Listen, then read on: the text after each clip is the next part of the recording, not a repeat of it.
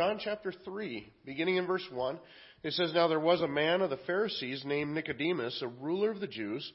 This man came to Jesus by night and said to him, 'Rabbi, we know that you are a teacher come from God, for no one can do these signs that you do unless God is with him.'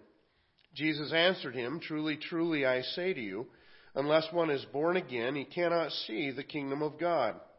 Nicodemus said to him, 'How can a man be born when he is old? Can he enter the second time into his mother's womb and be born?' Jesus answered, 'Truly, truly, I say to you, unless one is born of water and the Spirit, he cannot enter the kingdom of God. That which is born of the flesh is flesh, and that which is born of the Spirit is spirit. Do not marvel that I said to you, you must be born again. The wind blows where it wishes, and you hear its sounds, but you do not know where it comes from or where it goes. So it is with everyone who is born of the Spirit.' Nicodemus said to him, 'How can these things be?' Jesus answered him, 'Are you the teacher of Israel, and yet you do not understand these things? Truly, truly, I say to you, we speak of what we know and bear witness to what we have seen, but you do not receive our testimony. If I have told you earthly things and you do not believe, how can you believe if I tell you heavenly things? No one has ascended into heaven except he who descended from heaven, the Son of Man. And as Moses lifted up the serpent in the wilderness, so must the Son of Man be lifted up, that whoever believes in him may have eternal life. For God so loved the world that he gave his only Son, that whoever believes in him should not perish but have eternal life. For God did not send his Son into the world to condemn the world, but in order that the world might be saved through him. Whoever believes in him is not condemned, but whoever does not believe is condemned already, because he has not believed in the name of the only Son of God. And this is the judgment. The light has come into the world, and people love darkness rather than the light, because their works were evil. For everyone who does wicked things hates the light and does not come to the light, lest his works should be exposed. But whoever does what is true comes to the light, so that it may be clearly seen that his works have been carried out in God." Well, as we look at John chapter 3 here this morning, kind of doing what you're supposed to do in times of catastrophe and times when things are a struggle maybe.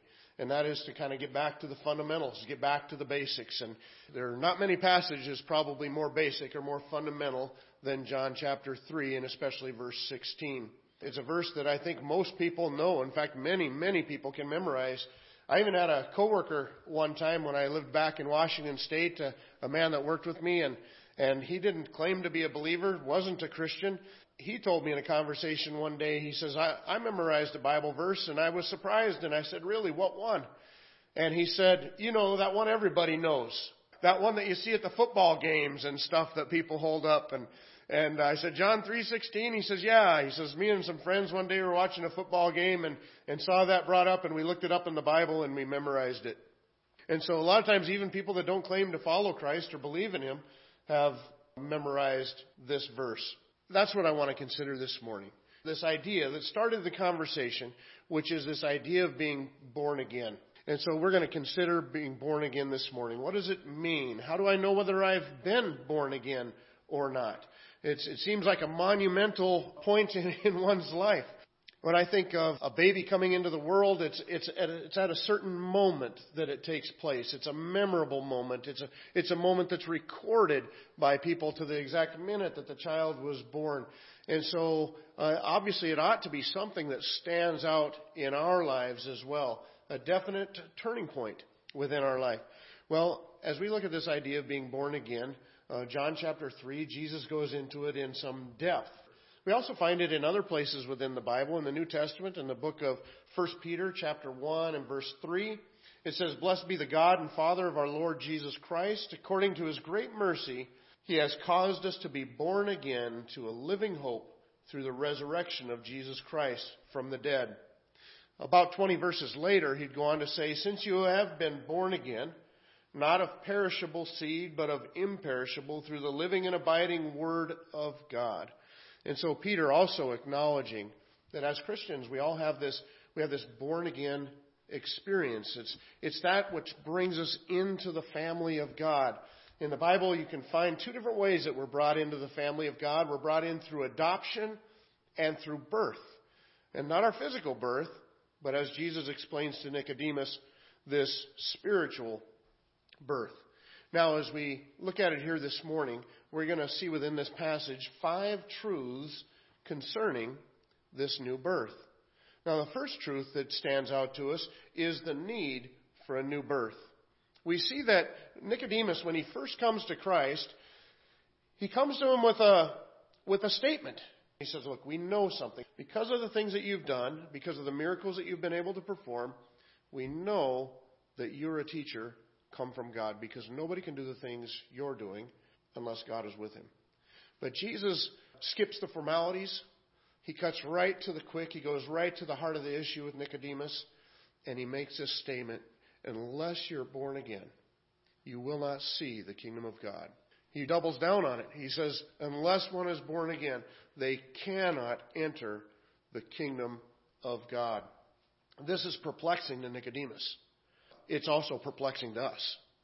Because as we look at it, who is Nicodemus? We're told a few things about him, that he's a Pharisee, that he's part of the Jewish ruling council, so he's one of the leaderships. In other words, this is a person of position. He's a person of prominence.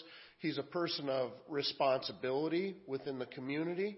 Being a Pharisee, he would be somebody that was good, somebody that took his religion very seriously. In fact, that's what the Pharisees were known for. They had, in dealing with the regulations on the Sabbath, they went so much farther than God or the Bible ever did on the Sabbath, because God said don't work on the Sabbath for the Israelites, and the Pharisees came up with rules of what it meant to not work on the Sabbath. You weren't allowed to tie a knot on the Sabbath. Except for there was an exception. Women were able to tie the sash, or whatever you would call it, that goes around them. And so that caused some problems, but they found a way around some of those problems. For example, if they went to the well and found that the bucket was not tied to the rope to be able to get some water, they would get their wife's sash. And because since that you're allowed to tie the sash, they would tie that to the bucket and tie that to the rope and be able to get the water. But the point is, look at the extremes that they would go to take their religion very seriously. But Jesus seems rather unimpressed. He takes this person, Nicodemus, who, what do we see in Nicodemus? We see somebody that is good, and tells him, you must be born again or you're not even going to see the kingdom of heaven. So even Nicodemus' level of goodness is not good enough. He takes this person that is religious. He was a religious leader. In fact, Jesus would refer to him as the teacher in Israel. And he would say, it's not good enough. You must be born again. And so we see within Nicodemus that even this person who's good, this person who's religious, that he still desperately needed to be born again. He needed this new life. He needed to be born into the family of God. And that obviously is not accomplished through being good enough. And it's obviously not accomplished through being religious enough, because if it was, Nicodemus would have been okay. Now, why is there this need?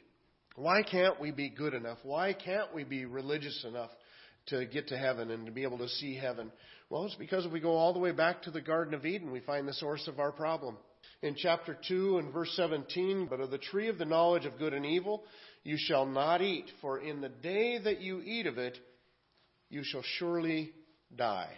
Now, as we look back at that passage, we notice that the day that Adam and Eve ate from the fruit of the tree of the knowledge of good and evil that was in the garden, that in a sense they did not die.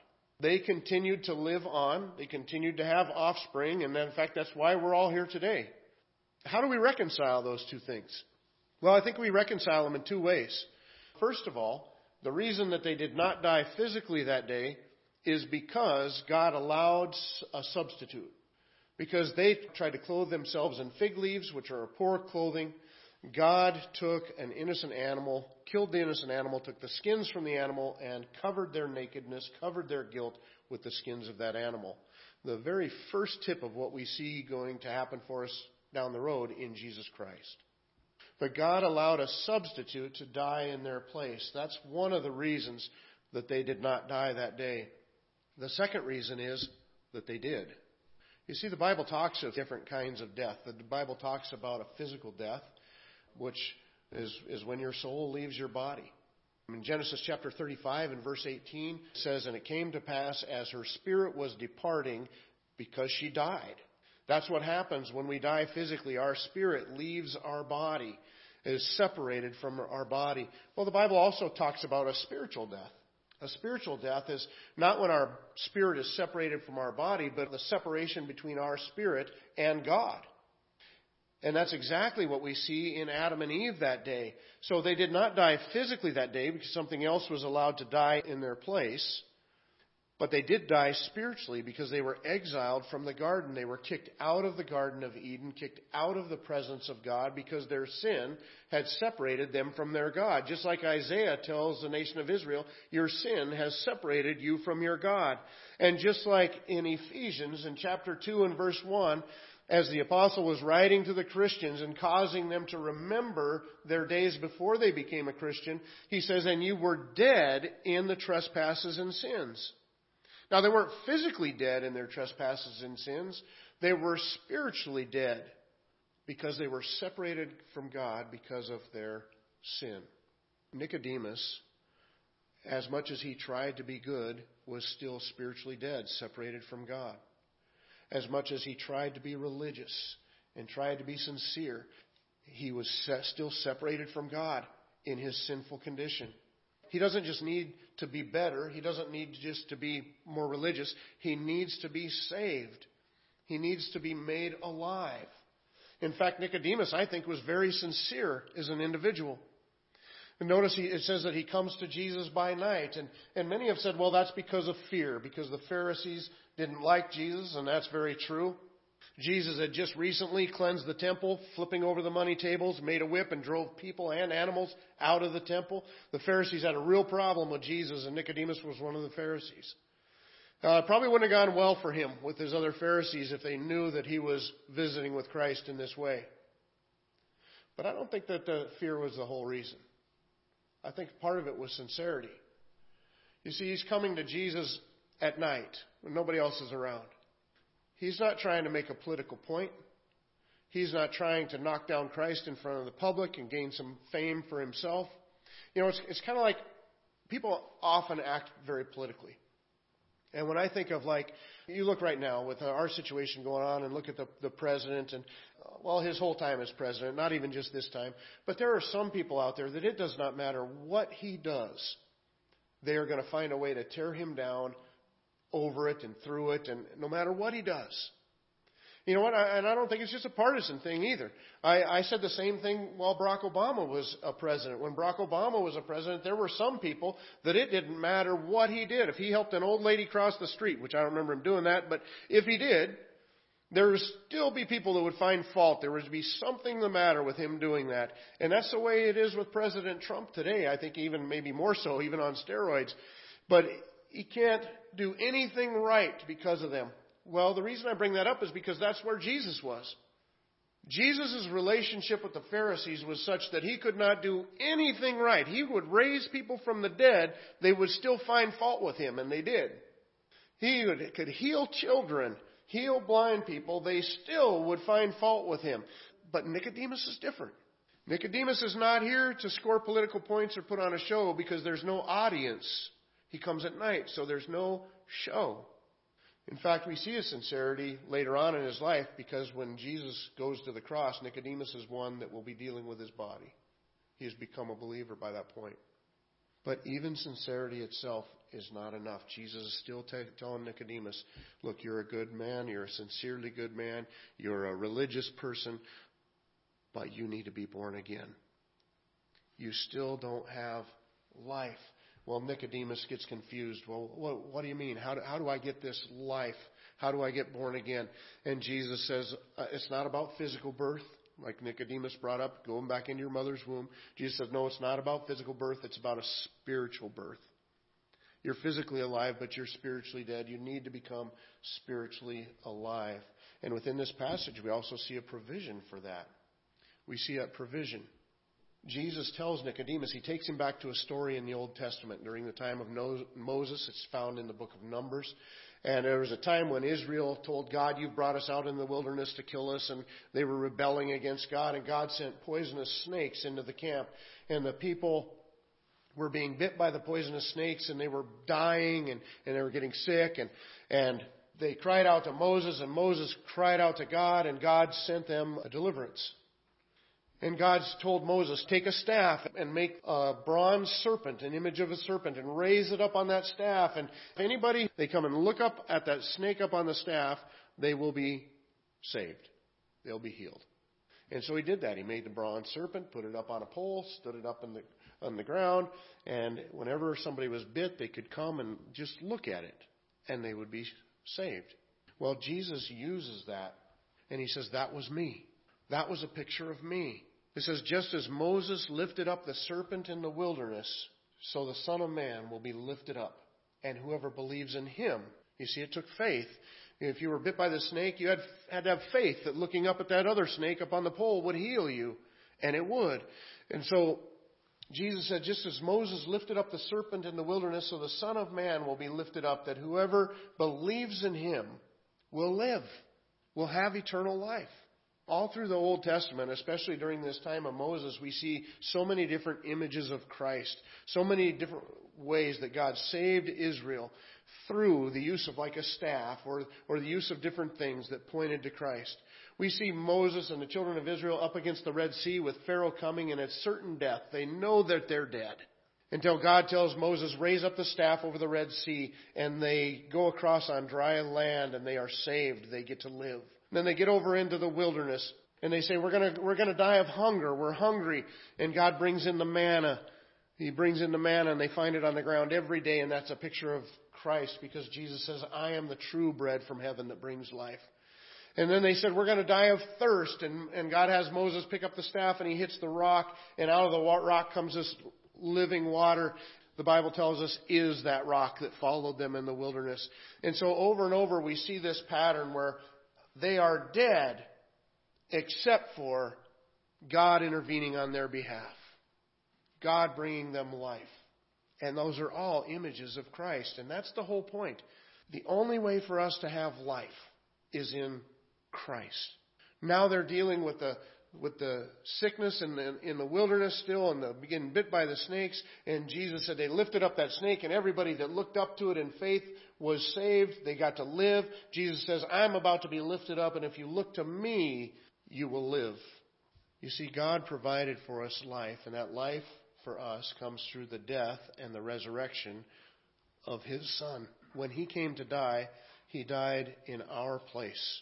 In 2 Corinthians chapter 5, verse 21, it says, for our sake he made him to be sin who knew no sin, so that in him we might become the righteousness of God. Galatians chapter 3, verse 13 says, Christ redeemed us from the curse of the law by becoming a curse for us. For it is written, cursed is everyone who's hanged on a tree. In 1 Peter chapter 3 and verse 18, it says, for Christ also suffered once for sins, the righteous for the unrighteous, that he might bring us to God, being put to death in the flesh, but made alive in the Spirit. And so over and over, and this is just a small sample, over and over through the Bible it points us to the same thing, that Jesus Christ came to die as a substitute for us, to take our death upon himself so that he could give us his life. And so no matter how good Nicodemus was trying to be, no matter how religious, no matter how sincere, he still had to have Christ. Christ is life. Now what's the reason? Why would God do this? In verse 16 it gives us the answer. For God so loved the world that he gave his one and only Son, that whoever would believe in him would not perish, but have everlasting life. Why would he send his only Son down to die in your place and in mine, to take all that suffering upon himself? Is because he loves you. Plain and simple. He loves you. The same thing he says in Romans chapter 5 and verse 8. But God shows his love for us in this, that while we were still sinners, Christ died for us. You see, he doesn't just love Nicodemus. This expands way out beyond Nicodemus. Nicodemus is a guy that was working hard, trying to be good enough, trying to be religious enough, trying to be sincere enough, and all of it falls short. But you know, not all of us can say that we spent our life trying to be good enough, trying to be religious enough, trying to be, you know, God loves you too. God loves me too. While we were yet sinners, Christ died for us. And so the reason for this is the love of God. But not only the reason, he also gives us a method. How do we do this? Okay, Jesus came and he died on the cross for us. He rose again from the dead. He was lifted up like the serpent. I get it. And without Christ, we're completely dead. With Christ, we can be alive. But how do we receive that life? What makes the change? How do I know that I'm born again? Or that I need to be born again? It's one word that's repeated 7 times through the passage. And it's the word belief. Notice in verse 12, Jesus says, if I have told you earthly things and you do not believe, how can you believe if I tell you heavenly things? You see, his point that he's headed for is it's all about belief, Nicodemus. You need to believe this. And then in verse 16, for God so loved the world that he gave his one and only Son, that whoever believes in him should not perish. Oh, I missed one in verse 15, that whoever believes in him may have eternal life, right after talking about Moses and the serpent. In verse 18, whoever believes in him is not condemned, but whoever does not believe is condemned already because he has not believed in the name of the only Son of God. Obviously, the whole point is belief. Those who believe are not condemned. Those who don't believe are already condemned. And that's just as we were talking about earlier. That establishes our need. We're already dead in our sin. We're already condemned before God. He wants to deliver us. He wants to provide that salvation for us, and he is. And how does that happen? Through believing. Now, what's the difference? Notice, remember when Nicodemus first comes to Jesus, he makes a little bit of a statement that we would almost see as a statement of faith. He says, we know that you're a teacher coming from God because nobody could do the things you're doing unless God's with him. Now that, to some extent, is a statement that he at least believes that. He believes that Jesus is come from God. But it's not the belief, obviously, that Jesus is talking about by the end. What's the difference? The difference is found in the story about the snakes. You see, Nicodemus was at the point where he was willing to acknowledge that Jesus was from God. That's a huge step ahead of all the other Pharisees. But my point is, he's just believing some things about Jesus. It's a very different thing to believe something about someone and actually put your faith and trust in that person. If you look at the story of the snakes, there's a few elements of their belief. One is they get bit by a snake and they know one thing. Without looking up to the snake on the pole, I die. With looking up to the snake on the pole, I live. And then they do exactly that. They go look up to that snake. You see, the point is Nicodemus, he is believing some things about Jesus right now. He's a good person. He's a good teacher. He obviously from God because we can see the power of God working in his life. But he hasn't got to the point where he recognized without him, I'm dead. And that's the point. Until we get to the point where we recognize our condition before God. I remember I became a pretty religious person before I became a Christian. Now, I was practicing, I thought, the Christian religion. I was trying to live up to certain standards. I was trying to be good enough. And I figured I was doing okay. I figured God was happy with me because I'm trying. I'm doing my best. I haven't been perfect, but I'm good. I'm pretty good.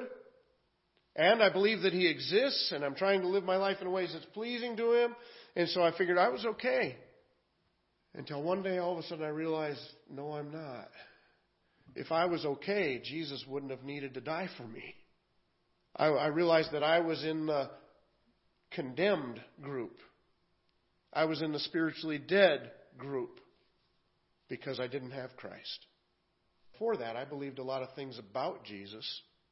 I knew He was the Son of God. I knew that He died on the cross and rose again from the dead, but it didn't connect with me. You see, those people in the wilderness that were bit by the snakes, it connected with them very personally.